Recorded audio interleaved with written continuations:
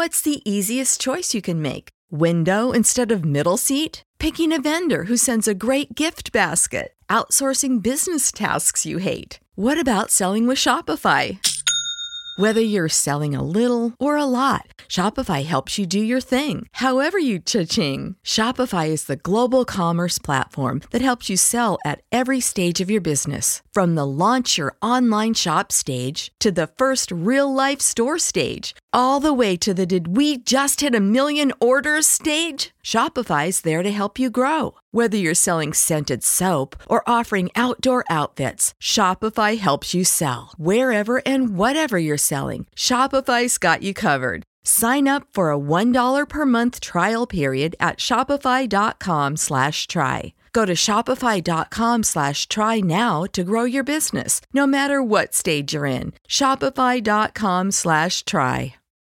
When you need mealtime inspiration, it's worth shopping Kroger, where you'll find over 30,000 mouth-watering choices that excite your inner foodie. And no matter what tasty choice you make, you'll enjoy our everyday low prices, plus extra ways to save, like digital coupons worth over $600 each week. You can also save up to $1 off per gallon at the pump with fuel points. More savings and more inspiring flavors make shopping Kroger worth it every time. Kroger, fresh for everyone. Fuel restrictions apply. Sif Pop Podcast is recorded in front of a live internet audience. Live from a bunker in the heart of the Ozarks. We do not podcast with our mouths. He who podcasts with his mouth has forgotten the face of his father. We podcast with our minds. It's Sif Pop. Long days and pleasant nights, Aaron.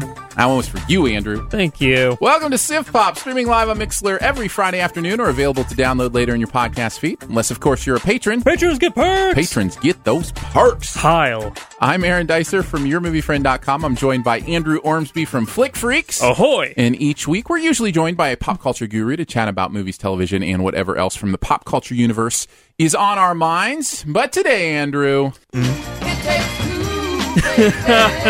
Yeah.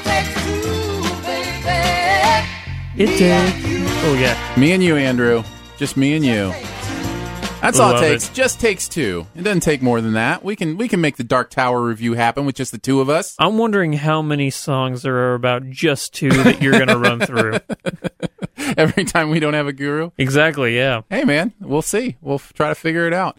How are you feeling? Before we get to the, we've got the review coming up with the Dark Tower. I just want to kind of gauge... Physically or emotionally? Yeah, I'm just I got a lot of Twitter, hits this week asking about, is Andrew doing okay? He saw the Dark Tower. It's his favorite thing ever in the history of mankind. The books are. True, yeah. So, they just wanted to check in on you, That's kind of people. That's very kind of people.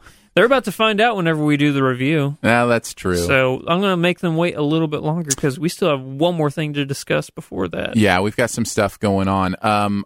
Speaking of stuff going on, the whole studio where we record is moving in the next month. So yeah. It could be an interesting month, figuring out recordings and, podcasts, that kind of stuff. So So that's, my mind's there because if you don't know this, the studio is in my home. So that means my whole home is moving in the next month or so. Surprise. Yeah, exactly. It was a surprise, which is, another reason it's kind of crazy. But we're figuring it out, and we will do our best to make sure we keep the Sif Pops coming. You've been tackling it with grace, Aaron. Oh, thanks, man. I don't see you getting, this whole kerfuffle of having to move really quickly. Yeah. You seem to be taking it all in stride. So I don't see you as a person. Honestly, I don't see you as a person who really shows that kind of stuff emotionally outwards. Do you just keep all that stuff inside? Yeah. Well, I love emotion. I have no problem showing emotion. I think I was gifted with an easygoing spirit, so stuff just kind of rolls off me. Too easygoing, some would say, at some point. You know what I mean? I will have times to your detriment. Yeah, I will have times where people are like, "You need to get angry about this. You need to do something." Just I don't, man. It's all going to work out. Yeah. I just kind of have that, as the dude mentality, where it's just I like that about you, though. Yeah. So, yeah. Well, it can come in handy every once in a while. It makes you very approachable. Well, we're about to approach some really fun stuff. We've got, of course, our buried treasure. We've got a really cool Sif quest I'm excited to talk about. We're going to review The Dark Tower. But first, let's talk about some Do We Care? Every single week, I scour the internets to find out what is going on in the entertainment world. I pick 3 topics for us to discuss, and we must decide whether or not we care about them. Alrighty. Topic number 1. Daniel Craig will be returning as James Bond in 2019. That's kind of a surprise. I really thought he was done. Me too. So are you excited about this? He's 2 for 2. He's made 2 good James Bonds, and he's made 2 bad James Bonds. Oh, 2 and 2. When you said 2 for 2, I was like, I think he's made more than 2. 2 for 4, yeah. Yeah. Yeah, 2 for 4. You're right. I would actually agree with that. And even the bad ones, he's not bad in. So you can't really put all that on his shoulders. But I think I'm fine with it. Like, he's a good actor. He works his Bond. I was kind of ready for a new Bond. It's one of those characters that we've kind of grown accustomed to seeing a new face there every once in a while. Mm-hmm. You know, like Doctor Who or, kind of one of those things. And I was ready. So now I'm just like, okay, I guess I'm not ready. I think the thing is with James Bond, haven't they been spreading out his movies a lot more than what they normally spread out the movies? Like, if you think Pierce Brosnan, I think they were coming out every year, a new James Bond. Yeah, because at that point, Connery and Moore were putting them out like nonstop. How many Bonds did each of those guys do? Well, I think that's one of the reasons he's been willing to do it, right? Is because he can do other stuff.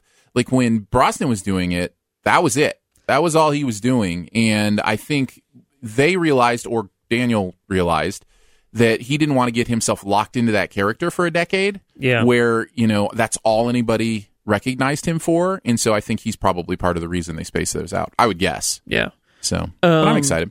Somebody asked in the chat if Nolan is going to be directing, because we did discuss a couple weeks ago that Nolan wants to do a Bond film. There is no set director right now. Yeah, I don't think he will. I think that was just him, chatting about, franchises he'd like a shot at kind of thing. Yeah. Hey, I'm still open to it. If he wants to do Bond, let him do Bond. Bond is one of those interesting franchises. It's been around forever, man. Yeah, it truly has. I heard somebody compare it to superhero movies in that people ask how long are superhero movies going to last? And they said, well, look at James Bond. It can last forever.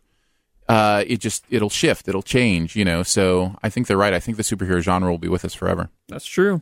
Number 2. Yep. This is a long one, so bear with me. No problem. Lionsgate won a bidding war against Warner Brothers and Universal over a screenplay about a female assassin entitled Ballerina.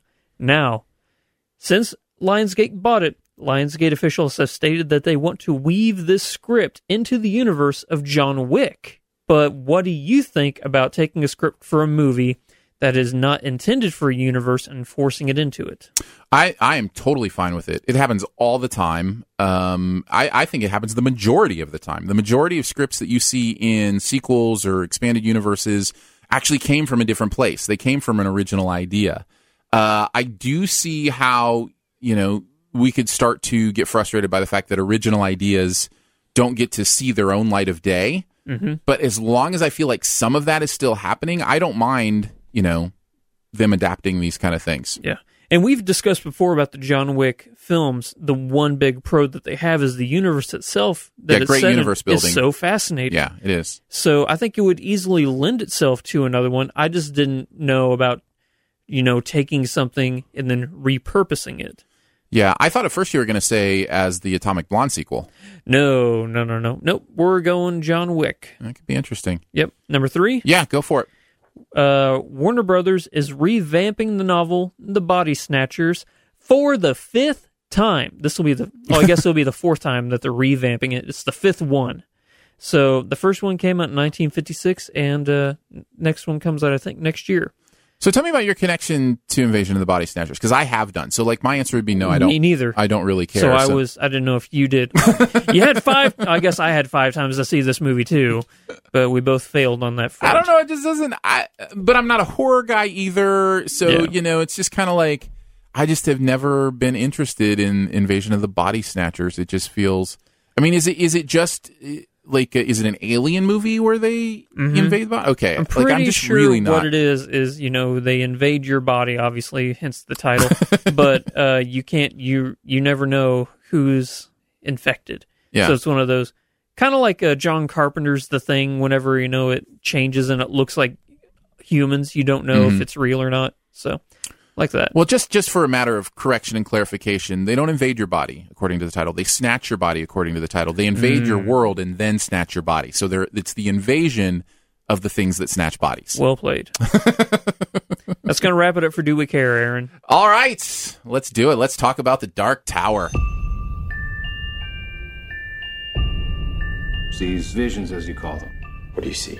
I see a tower, the man in black, and the gunslinger. They're just dreams. They're not real, Jake.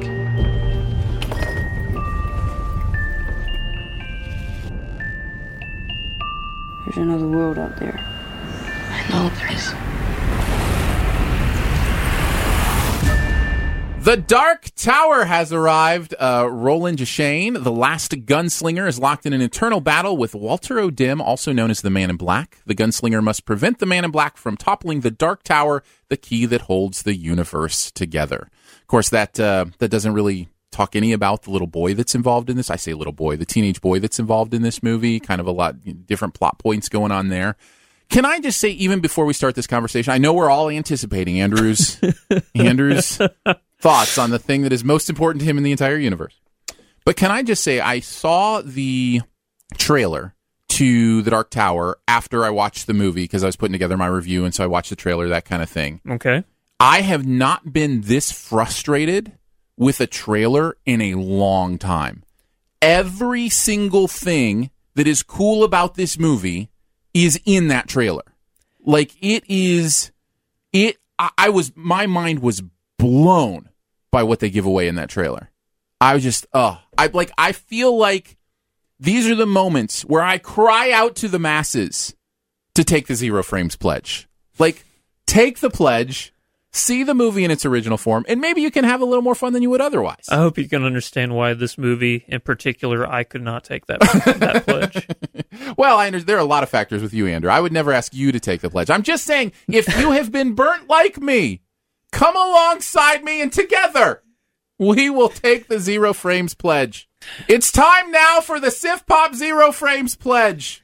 I knew it was coming. I, Aaron Dicer, commit to seeing each movie in its purest storytelling form, not allowing a single moment of the story to be seen out of story context through trailers or early scene releases. As much as it is within my ability, I will see every frame of every movie for the first time as a completed work. We will now together recite the hashtag Zero Frames motto. The story just won't be the same if you've seen a single frame. So Zero Frames becomes our goal to see the film complete and whole. Hashtag Zero Frames Challenge. Hashtag. All right, we can continue now. All right. Well, Andrew, did you like it, love it, it was just okay, dislike it, or hated it? Just in case we have new people listening to this, I'm going to let everybody know what's going on with me in this movie and the books. Okay. So, in case you don't know, I love the Dark Tower series by Stephen King more than any book, movie, video game, show, or song. Mm-hmm. It's my favorite medium of all time. Yeah. I have Dark Tower tattoos. I like the Dark Tower more than I like some people. Just some? Just some. Most people are pretty chill. So if I had to choose between reading The Dark Towers or having that person even exist, I think I'd say, yeah, you're okay, you can stay. But Nice. There are some people. There are some people whose existence doesn't outrank The Dark Tower. Exactly. Got it. So, Aaron, I've been waiting for this for a long time. Uh-huh. How did I feel about it? Yeah. I hated it. Yeah. I hated it. I feel like that was coming. Like, I feel like you knew that was coming in a lot of ways. I want you to know, though. Yeah. I did not hype this movie up. I had my expectations for this movie low. I want everybody to know that. Yeah. I did not think this movie was going to be the greatest thing of all time. Because I'd heard horror stories of the production of this movie. I'd heard, how they were possibly changing it and that this was actually not going to be an adaptation of the books, but it was going to be a sequel to the books. So I've heard all that, and I was upset by all that. And so my expectations were low going into this. Yeah. But I still hated it. That's too bad, man. What do you think? I'm on the high side of it was okay. Almost to liked it. Excellent. I had a good enough time with this that I got really close to saying liked it. I gave it a C+, but almost a B-. Okay. So I thought there was plenty to enjoy here. And again, I'll give you my background. I don't know a thing about the books. I haven't read a single word, so I'm going to have to rely a lot on you for this podcast, Aaron. Okay. Because a lot of my critiques are in comparison to the source material, because I could not separate whenever I was watching this movie. I'm like, that's wrong. That's wrong. That's wrong. So it's difficult for me to separate performances, productions, cinematography, and all that whenever I know that it's not right. Well, and it's not just the direct comparison to the source material. It's the attachment you have to the source material too. When you've got that deep of an attachment to something, it's like saying, it's almost as if they're making a biopic about you, and you're like, that's not me. I don't do that. That's not who so you kind of get, as somebody who's attached to the source material, I can totally see how that would happen. Well, we'll start usually with the positive, so I guess that falls on me. I have a positive. Why don't you go ahead and give your pro then? Okay, this movie does get one thing right about the from the transition of the source material. Okay. Roland Deschain is supposed to be otherworldly, even mythical as a gunslinger. Yeah. His revolvers are a extension of him. So he is from the line of Eld, meaning he is one of the greatest sharpshooters, gunslingers, gunsmen of all time. They nail that in this movie. His ability with the quick reloads, his deadly accuracy, that's perfect. Whenever I think Roland, what I saw on screen was what he could do. And I think a lot of that has to do, and I'll just transition into one of my big pros. I think a lot of that has to do with Idris Elba too. He is really good in that role. He's okay. I thought he was phenomenal. I loved what he brought. I loved the presence he brought to that character and into the screen. I'll say this. A lot of the performances in this movie are good for what they were given as far as script. Okay. So maybe whenever I say Idris Elba is okay, he's probably really good for what he was told to do, but compared to who Roland actually is, that's nothing like him. So, okay, because you're just coming from saying that they got Roland right in one area. So what's the distinction between, like, the character itself and... You just mean the gunslinging stuff? Like how good he is with the guns? How good he is with the guns, that's what they got right. Okay. If I were to say... Hopefully it won't be... It might be too spoiler-esque for me to say what his persona is like in this movie. So maybe I'll save that for spoilers. Sure, that's fine. So you have more pros? Yeah, absolutely. I liked most of the acting in this movie. My problem with the characters didn't have to do with the performances. I did have some problems with the characters, but we can get to that in a little bit. I will say Matthew McConaughey is playing I would say a devil-like character. Yes. And he has the gift of, instructing people to do things and they do them, which is exactly the same as David Tennant in Jessica Jones.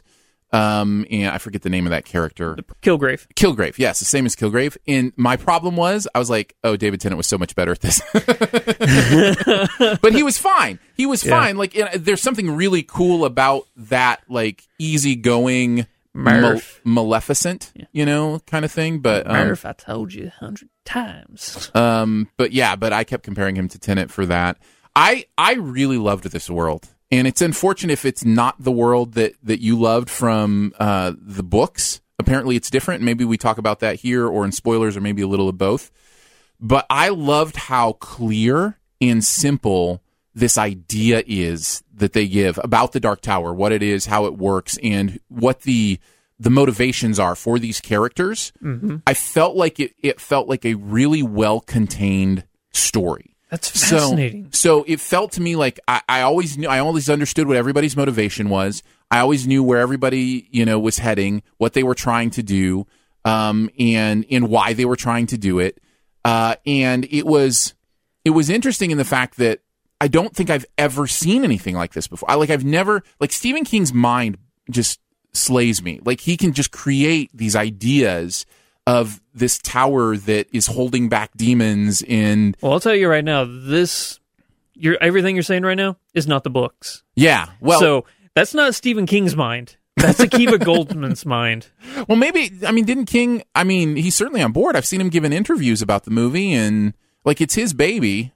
Yeah, but I'm excited to go into details because I cannot wait to find out what what you mean when you say that's not the book? Because there's a Dark Tower in the book. Are you saying the Dark Tower in the book, or maybe there's not a Dark Tower in the book? It's called the Dark Tower. That's the thing. Okay, I'll say this. In the books, Roland Deschain is on a quest to get to the Dark Tower. He's not there to protect it.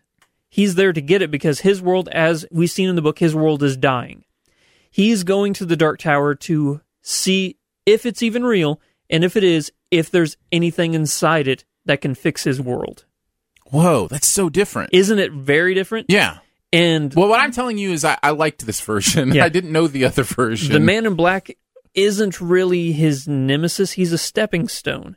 Because the Man in Black knows where the Dark Tower is.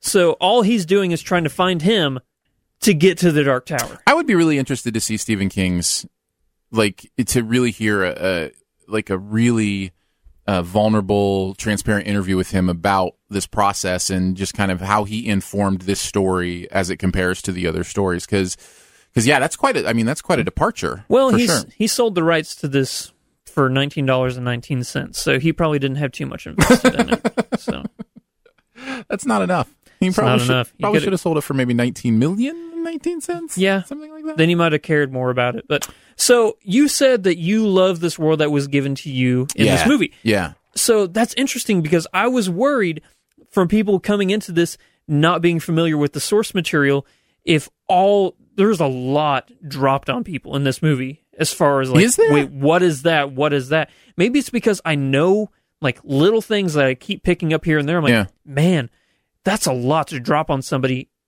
and it's all wrong. For me, I know it's wrong, but at the same time, But I didn't know it was wrong. It was just what it was. It's totally wrong, but at it's the not. same time, it's the story the movie's telling. You can't say it's okay, you can say it's different, but I don't think you can say it's wrong. I mean, it's the story they wanted to tell. If it's a sequel to the books, it's wrong. Is it a sequel to the books? That's what everybody's saying, that it's a continuation from where the books leave off. And if it is, then it negates information provided in the books. Okay. So. Yeah, it is interesting for me because I have none of that context, and I didn't really find it confusing or hard to follow at all. Well, that's what I was concerned about because, maybe it's just because I know all this stuff. The ball that McConaughey uses, those are insanely important to the book. But they just throw it out there yep, I got a ball. And yeah, but it's obviously a device that, he uses much similar to I've seen used in Lord of the Rings or something like that, to look into other places or those kind of things. I mean, they give enough information for me not to go, what was that about?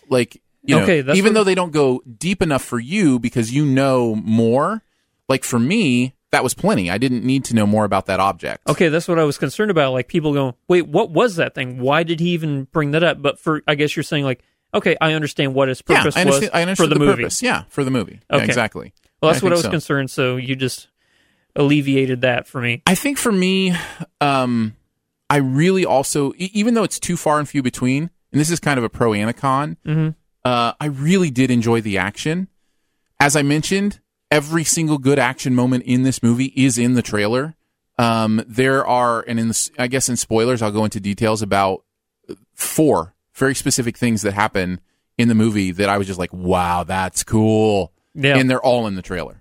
And but I did have those moments. But if you've seen the trailer, you won't have those moments.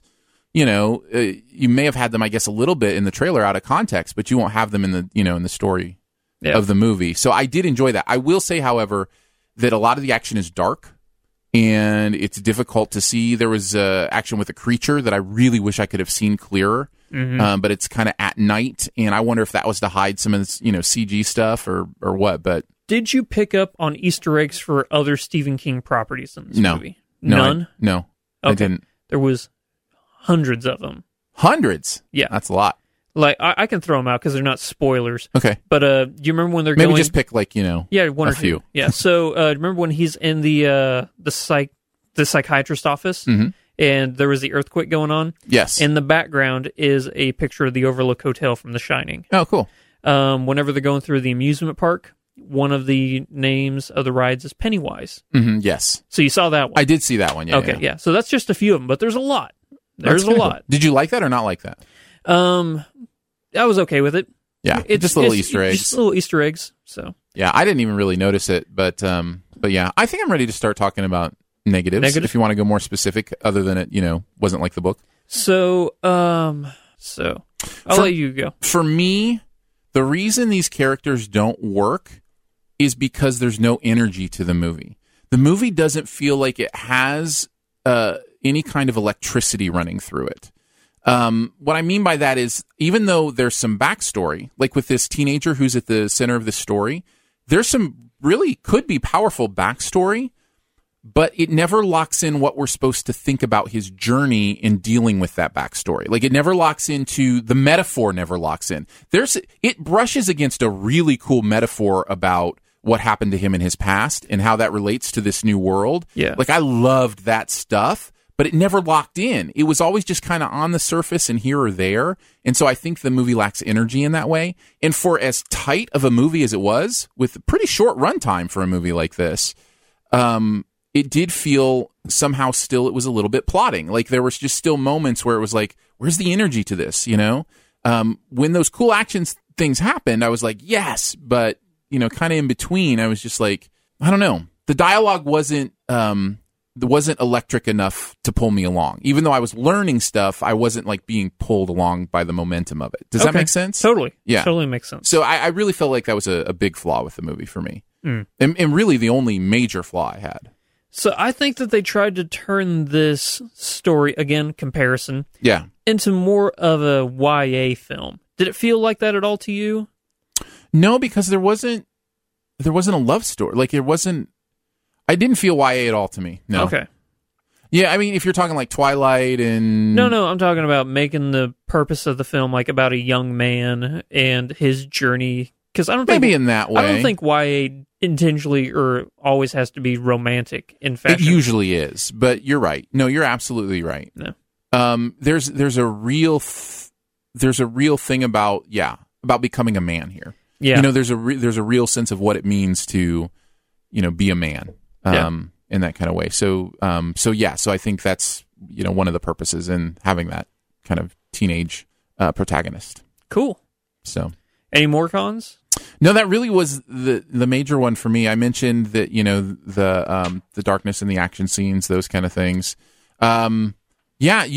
Is most of yours going to be in spoilers, like coming down to the differences? It's going to have to be a lot spoilers, yeah. See, this is let's just talk about this a little bit further before we move on, because I think this is important to distinguish. When I read Lord of the Rings and then saw the Lord of the Rings movies. Ooh, that reminds me. Yeah? Yeah, I'll let you finish, though. Well, I was just going to say, this is where I first learned how to separate myself from expectations of a movie to be a book. Having said that, Peter Jackson did a pretty phenomenal job of staying true to the source material as much as he can, but he changed some pretty major things over the course of those 3 movies.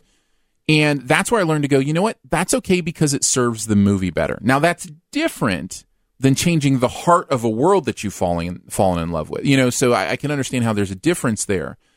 But at the end of the day, I do feel like every movie should have the chance to just stand up as its own movie and just say, okay, this is what I'm giving you.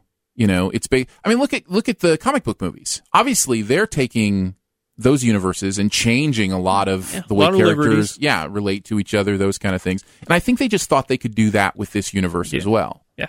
I was thinking, because I knew it was going to be difficult for me to show you or to tell you what this movie was like for me to watch. And I think I came up with a pretty good comparison. Oh, okay, good. So imagine it's the year 2000. I come up to you, say that I'm a Hollywood executive, and that next year we're going to be adapting the Lord of the Rings books into film. Right. You get excited, right? Absolutely. You're a huge fan of the books, right? Yep. And I say, obviously, we're going to have to make some adaptations because we always do. You're okay with that. Yeah. I say, we're going to make The Hobbit and all the Lord of the Rings movies or books into one movie.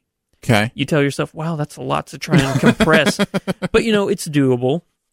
So I say, yeah, we're going to have to make some compromises. So Legolas, Gimli, and all the hobbits except for Frodo. Get them out of there. They're a waste. Okay. Take Aragorn. Make him reluctant and not want to help Frodo. Uh-huh. Grima Wormtongue, you remember him? Yep. We're now going to make him as powerful as Sauron. Also, Sauron and Saruman, not in it. Grima Wormtongue is now the official villain of The Lord of the Rings. Yeah. What would you think of that? We're also going to add some weird future technology, just for the heck of it. I wouldn't think that was the same source material. I would think that was a whole different thing. It's as if Akiva Goldsman did not read the books. What he did is he went online to SparkNotes, copied all the SparkNotes, and ran them through Google Translate. And whatever came out on the other side is what he turned into the script. You know, I have had this experience, right? Yes. I mean, if you think hard enough, I think everybody can know what this experience was for me. Oh, I'm trying to think. Oh. It was The Last Airbender, man. Oh, yeah. I have had this experience. Of course, I think The Last Airbender is also an awful movie. Even, if it hadn't been based on anything, it's an awful movie. But they completely misunderstood that source material in that world. I've never seen The Last Airbender, and I can concur that it's an awful movie. I've never seen the show, but the movie's awful. Yeah, there you go.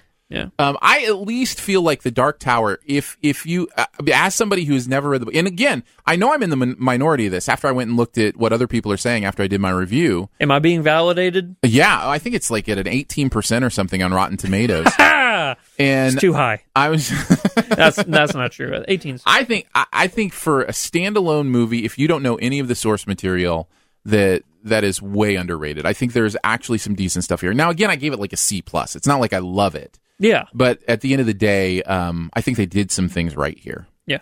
The Dark Tower series' overall message is about pushing yourself beyond what you think you ever thought you were capable of, finding the strength within yourself to conquer your inner demons, and finding out what you're willing to sacrifice for the greater good of all.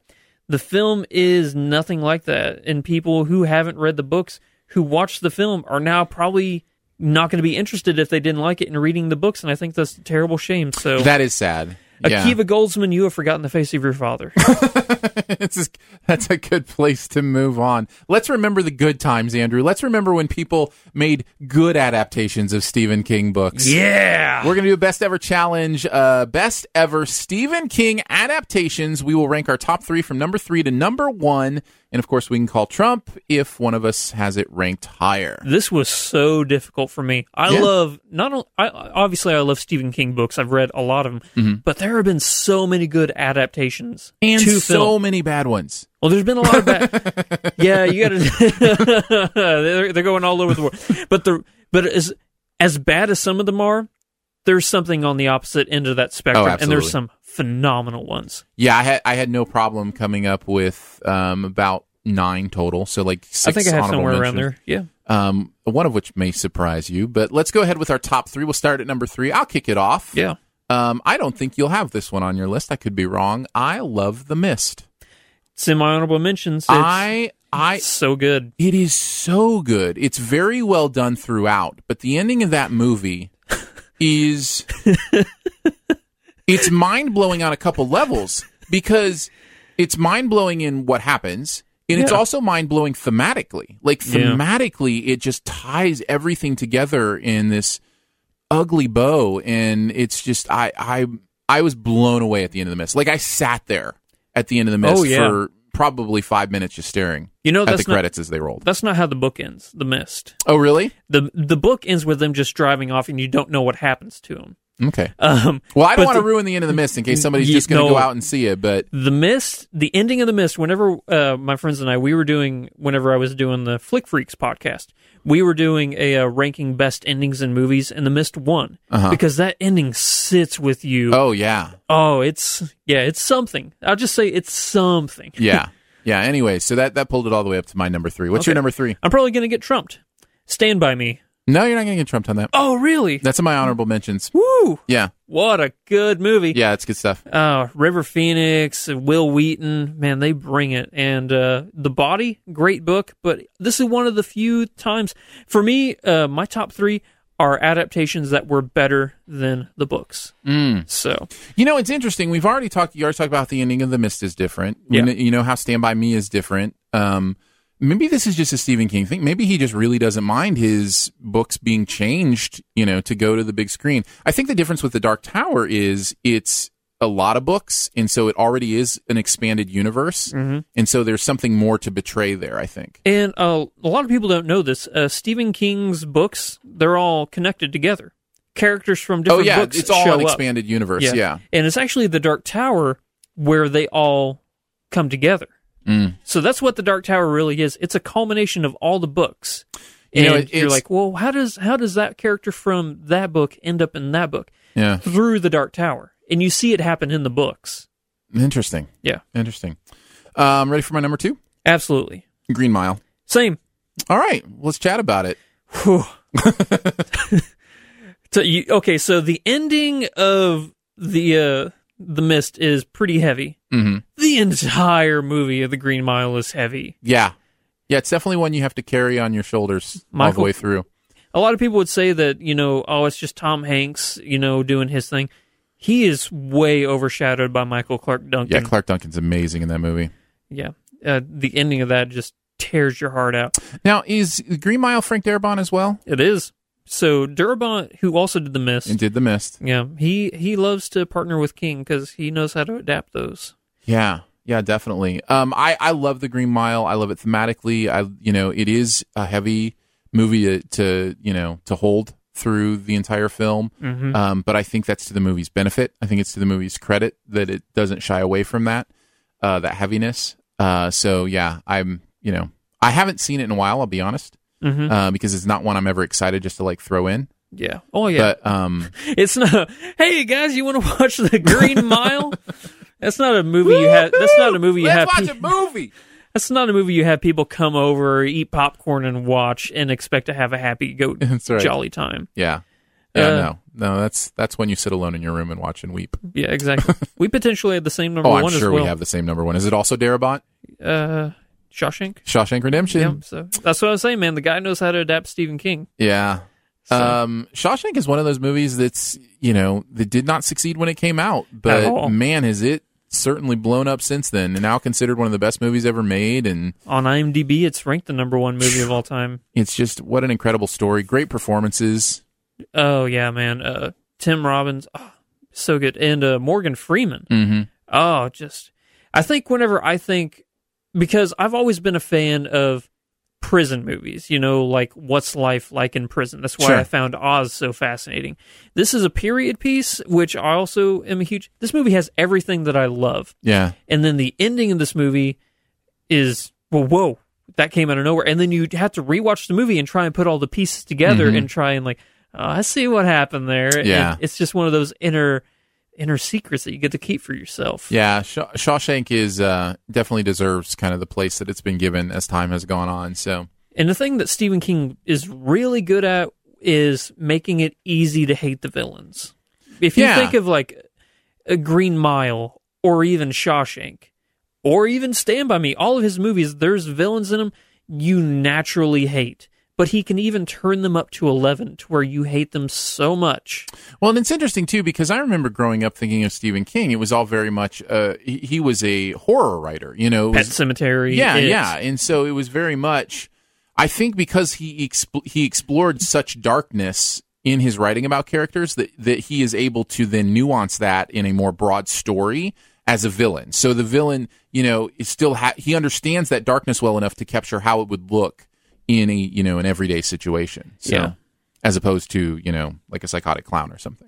Yeah, it's again pretty easy to hate that villain.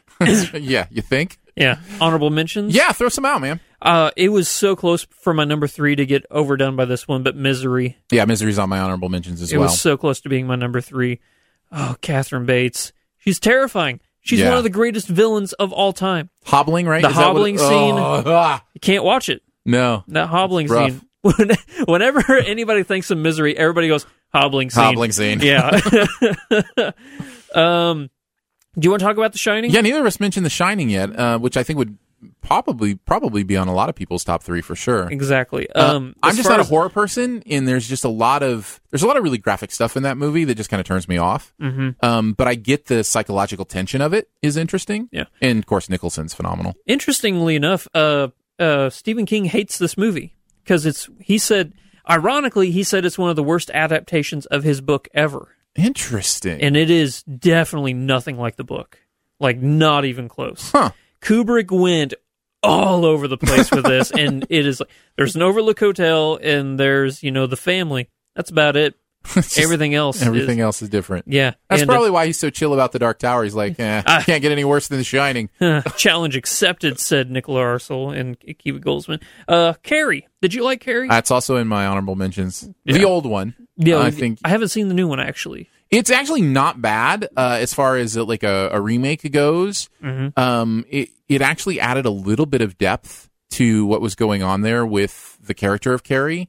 That I thought informed it in a really interesting way, in a modern way. Mm-hmm. But I think you got to go with the classic if you're going to talk best. Oh, yeah. It's what launched his career, actually. First book.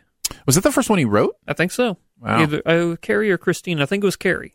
Pet Sematary is the first Stephen King book I ever read, and also the first movie of his I ever saw. I've never seen it. Really? Yeah, or read it. Haunting movie. And I don't know. Well, I figure if they're dead pets, there might be some haunting going on. Actually, that's not what it is. I don't know if we can count it because it's not technically a movie, but it. Well, it will be. It will be. And talk Literally, talk about a Stephen King property I'm excited to see adapted. Yeah. I think I know you don't watch trailers.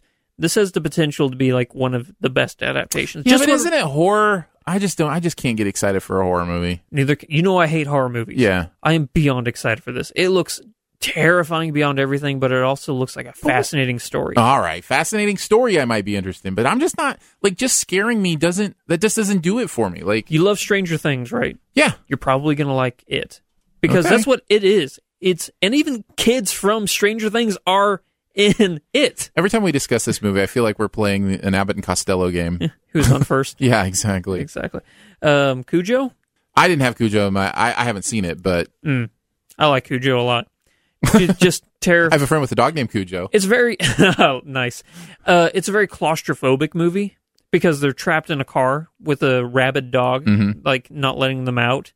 So you feel very claustrophobic, and it's hot, because you're in a hot burning car that won't start because it's a classic horror movie. Cars don't start when you need them to. Well, of course not. So it's one of those movies, kind of like what's the Spike Lee movie where they're in New York? As you're watching these characters boil and hot, you start to get hot. You're like, man, I can totally relate. There's a real empathy to it. Exactly. So that's why I liked Cujo a lot. You probably have some more. I had The Running Man on there. So another terrible adaptation. I don't know. I like The Running Man. I find it to be very fascinating. It's so prescient. Do the Right Thing. Thank you very much. I knew it was something like that. I wanted to say Let the Right One In, but that's the vampire movie. It's totally different. Yeah. Do the Right Thing. I feel like The Running Man deserves credit, if for nothing else, to being so prescient about, reality shows, the future, the entertainment of destruction, the bringing back of, the gladiator kind of idea. Yeah. That kind of thing. I know it's not a great movie, but I think it deserves fun. Maybe a shout out. I honestly don't mind Running Man as far as adaptations. The book is about one person is selected and they don't enter an arena. The world is the arena. You have to survive for an entire year while you're being hunted by the rest of the world. Oh, okay, cool. Yeah, but Schwarzenegger, it's a fun movie. It's just like you said, it's not going to win any Oscars, but as far as, getting that whole 80s machismo thing going on, they nailed that. Yeah. The other one I mentioned, and I know a lot of people would disagree with me on this, I really liked Secret Window with Johnny Depp. It was just clever enough for me to walk away with a smile. You know what I mean? You stole my story. Yeah. Yeah. I found the weaving of that to be interesting, and I thought the Depp performance was really good too. So I would throw that out there as probably an underseen and I would say underrated one of those. Very nice. I think we had a good list there. Yeah, no, I think that works well. Before we head on to our Sift Quest, I want to remind you that this podcast is on a fan-funded podcast network. So the only reason this podcast can exist is because of Studio DNA Podcast Network. You can go to patreon.com/StudioDNA to check out how to support. I will also tell you this month, every single dollar that comes in for Studio DNA is going right back out the door to help a friend of the podcast who is living in Phnom Penh, Cambodia, and every day is investigating sex trafficking in Cambodia and helping bring to justice these Westerners who go over there because the laws are a little more lax, the policing is more lax, And so they're able to exploit children and women in ways that are just unspeakable, honestly. And he is there every day fighting that. And we're hoping to raise $3,000 to help him with his task. That would give him enough money for 1 year to hire somebody to help him with his investigations, those kind of things. He's working with a couple great organizations over there as well to fight human trafficking. So if you would be willing for this month, even if it's just for this month, to support, we would love for that number at the end of this month to be up to $3,000 to be able to send him that money. If you already give, if you would think about increasing, again, it could just be for this month and you can bring it back down next month. Mainly, we want to be able to help him as much as we can. Thanks to Nick, who just increased his pledge for this month up to $50. So that puts the total over $300, and I would love to see the podcast network get up to that $1,000 mark pretty quickly here early in the month. So if you would do that, maybe do $50, $100, maybe even just start at $5 or something like that. It all goes to help this month. Every single dollar is going to him. So we'd love to have you on board. Studio DNA is the name of the podcast network. So you go to patreon.com/Studio DNA. And thank you so much for doing that. All right, you ready for the Sift Quest? Sift Quest. Each week we venture forth together on a Sift Quest that you have sent us on. It could be a question, a debate, if you've got an argument you need settled, whatever it is, just send it to us. You can tweet me at Aaron Dicer or email us at feedback@siftpop.com. Today's Sift Quest was launched by Jack via Twitter. Jack says, I have a potential Sift Quest. What are your favorite opening scenes to movies? My favorite has got to be Inglourious Bastards. Oh, okay. You didn't tell me that. The last part of that. That was one of yours? I have a top 3, and number 3 was Inglourious Bastards. Well, there you go. See? Yeah. Well, go ahead and talk about it a little bit, because he didn't really talk about why he likes that opening scene so much. The intensity that Christoph Waltz brings to the beginning of that movie, where he's talking about them being under the floorboards. Yeah. It's just his confidence in his evilness, and it's nothing that I'd ever seen from a Tarantino film. So maybe that was why I was so blown away by that. I'm like, this feels more like a Spielberg intro. And obviously the rest of the movie definitely falls in line with what you see from a Tarantino movie. Yeah. But that the beginning of that movie is so tense. I loved it. Absolutely. I'm going to go ahead and let's just bounce back and forth. Okay. I've actually got a list of, I don't know, maybe 6. Oh, nice. But I'm going to start with what I think is the best. Okay. I think this is the best opening of a movie ever. Raiders of the Lost Ark. It is just pure, amazing wonderfulness. Just seeing the character of Indiana Jones for the first time, you know exactly who he is. His cocky nature through this progress. He's doing an obstacle course in an ancient he's running from a boulder. It's just, I cannot think of an opening scene that I love more than Raiders of the Lost Ark. And Alfred Molina. Yeah. Did you know that was him? Yeah, no, absolutely. As it was his first role. That was crazy. That snake. Yeah. You throw me the whip. Or throw me the idol, or throw you the whip, or something like that. Yeah, exactly. Oh, I can't knock you for that. Whenever that boulder starts rolling down, like, oh, here we go. This is gonna go. Yeah, it's a scene I've even seen several more times at the Indiana Jones Stunt Spectacular at Disney Studios. I always wanted to go to that. I imagine that would. I was in it one time. They picked me as one of the extras. Really? Yeah, it was fun. Was it? Yeah. Oh, man, I can only imagine. It was one. My next one, my number 2, The Matrix. Trinity escaping from the agents. No, that's a good one. Because you don't know what's going on. You have no idea. And then she runs into that phone booth while that dump truck is just facing her, and it starts ringing, and you're like, why is she running to the phone? What? Yeah. Why is she answering a phone call? Yeah, and then it's one of the things, after you watch the entire movie, you go back and you watch it, and you appreciate that intro so much more. Yeah. Absolutely. Yeah. My next one, I'm not necessarily going in order at this point, but these are just some that I feel like are really worthy of mentioning. Scream, I think, is worth mentioning. That first Drew Barrymore kill in Scream rightfully sets those movies up as something that is both parody and also an excellent version of itself. Now, those movies kind of went off the deep end, probably about, the third one. The first 2 are actually pretty interesting, but they got a little too clever and full of themselves, I think, for me. But that first one is just the perfect balance, and that opening scene just sets everything up so perfectly. Gotcha. My number 1, You know I love bank heists. Do you have an idea what my number one is? If you're going to go bank heist, I'm guessing Dark Knight. It's The Dark Knight. Yeah, that was on my list as well. Was it? Yeah. I killed a bus driver. It just sets up, again, the opening scene has a real interesting task, right? It has to pull the audience in a big way and set everything up for the rest of the movie, and yet not overshadow the rest of the movie. Sometimes a movie will have too good of a first scene, and it never lives up to it again.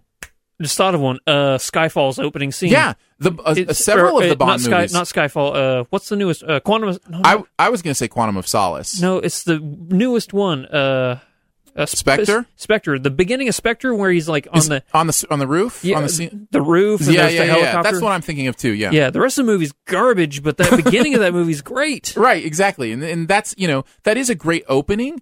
But at the same time, it wouldn't be on my list of best opening because it doesn't do the job of an opening scene in that the rest of the movie can't live up to it. Whereas in The Dark Knight, the rest of the movie lives up to it. Exactly. Yeah. Oh, I would be hard pressed to think of an opening that was better than The Dark Knight. But you have more. I do. In some that I think we give The Dark Knight a run for their money. This one probably not. It's more recent, but I just have to mention it. La La Land. Don't say Up. I was going to say Up eventually. Okay. But I was going to start with La La Land.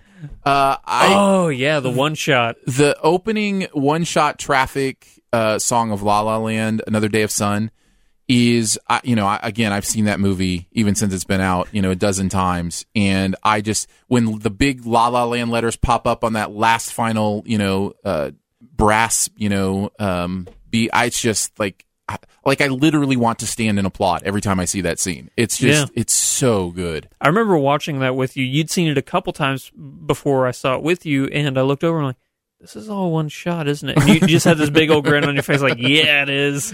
Yeah. Man, that has to be one for me. Did you have any more you wanted to volley back and forth with? Or? I just thought of one. I don't know if I could count it as one of the greats, but we talked about Up, and I remember thinking, this movie, the intro of this movie is kind of like Up. Arrival. The beginning of Arrival takes you on an emotional journey, immediately. No, that's a good point. That's a good point. And again, the rest of the movie lives up to it. It's one of my favorite movies now. Yeah. But the montage of emotion. Yeah. It makes it really heavy. Yeah, and I do think Up is kind of known for that amazing first, 15 minutes or whatever. Yeah. It's almost interesting in that I wouldn't even necessarily call that the first scene of the movie. It's almost the first movement of the movie. You know what I mean? Like It feels like it's almost more than a scene. It's almost its own movie in a lot of ways. Another one I would say, Saving Private Ryan. That opening D-Day stuff is, just puts you right in the middle of war. Says, look, we're not going to pull any punches on this. And you just, I've never felt like I understood what it was like to actually be in a war as much as watching that first scene of Saving Private Ryan. Yeah. And then the only other one I had was Rear Window.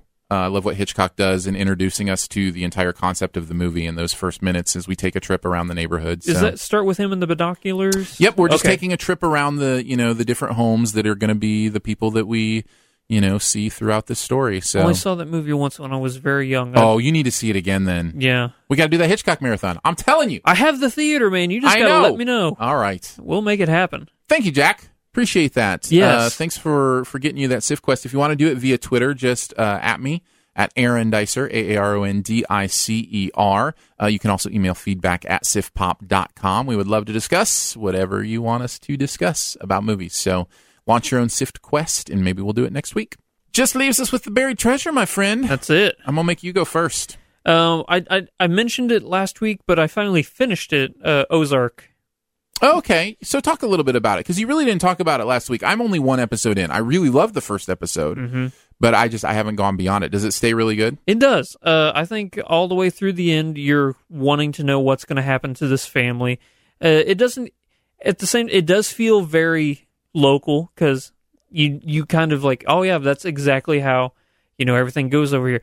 I don't appreciate the 100% redneckery of the whole movie, thinking that just because you live here, that you're obviously like that. And but at the same time, they get lake life pretty spot on. But beyond that, the intensity of just wanting to know what's going to happen is palpable throughout the entire. How's the payoff? Very good. It sets up subsequent another seasons. Season. That's great. That's fine. You're like, oh, this is going to be good now. So I really like where it's heading. And it's a direction I did not see coming. Oh, cool. So cool. I finished up something on Netflix as well. No, not Netflix, Hulu. Handmaid's Tale.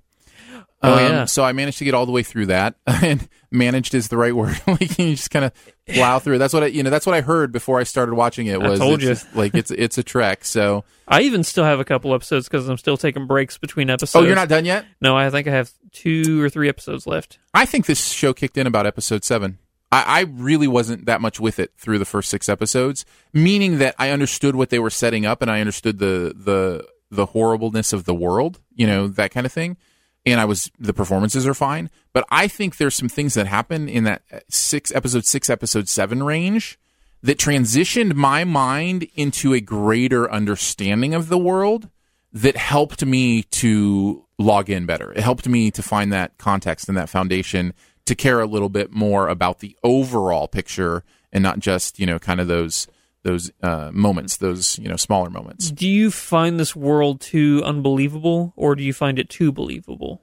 A little of both, right? Yeah. I mean, absolutely. I think your brain is fighting itself. It's one of the interesting things about the show, and the reason I think I would give it a cautionary recommend is it's interesting in that your brain is fighting itself going, this could never happen. Yeah. Like you want to believe that this could never happen. And then your brain immediately goes to places in the world where it's actually still happening. And you're like, in some way, and you're going, oh, yeah, I could live in a country. Because it puts you in the mindset of going, oh, my country could be that, When you destabilize government and you have competing armies or government factions, the winner gets to decide. You know what I mean? Like, it's just... So it really puts you in a place of understanding. I think part of the beauty of it is understanding how beautiful our system is.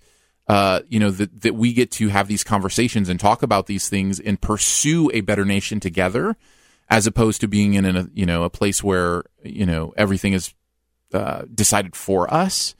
But then I look at it and go, I wouldn't get too comfortable and think it couldn't happen, because it absolutely could. So. Right there with you. Yeah, it's kind of scary and interesting all at the same time. Very nice. There you go. We did it, Andrew! Huzzahs! Podcasting has commenced, Palindrome, proceeded, and happened. Palindrome 101. Thanks so much for joining us today for Sif Pop. It is part of the Studio DNA Podcast Network. You can find out more about other live and later shows on the network by following the feed at mixlr.com/StudioDNA. That's where we go live. MIXLR.com/StudioDNA. Huge thanks to Andrew for being my buddy today and being the second one. Do you have anything you want to let people know about? I took a break from YouTube for a week or so, but I'm starting to ease myself back in now. So I don't really have anything coming up besides just the regular old rigmarole. So if you head over to youtube.com/flickfreaks, if you're not subscribed, we just passed 46,000 subscribers. On our way to that big 5-0 pretty soon. Excited about that. Oh, I do have something to plug. I'm sorry. Sure. No, go ahead. Next month, September, I'm going out to LA. Going to be collaborating with Greg Alba, who was on the show not too long ago. Cool. Him, might try and get on a movie trivia schmodown. Don't know how that'll play out, but that'd be fun. It would be a lot of fun. Well, enjoy your time in LA, man. I'm excited to be my first time out there. Oh, nice. Yep. As for me, you can check out the YouTube channel, Your Movie Friend. Just search for it. That's where all my reviews are, and you can support that at the Patreon, whatever you want to do. Definitely appreciate it. Much love and gratitude to our Patreon supporters for the podcast network as well, for giving monthly to make this show and others on the network possible. Support starts at $3 a month, comes with some pretty fun perks, and every dollar again that comes in for the month of August will go straight to fight human trafficking at its source in Cambodia. So excited for you to help us out with that. You can find out more at patreon.com/StudioDNA. There's lots of ways to connect with the podcast. Leave a comment at SoundCloud. You can tweet at us, leave an iTunes comment or rating. That helps out a lot. Or you can email us at feedback@sifpop.com. And finally, if you're having a good time, your movie-loving friends will probably like it too, so let them know about the podcast and that listening is much easier than reloading a gun with no hands. Spoiler chat for this week's movie should be next up in your podcast feed, and we'll see you back next week. I think we're going to do our TV awards for 2017, so lots of TV talk next week, and we'll see you there.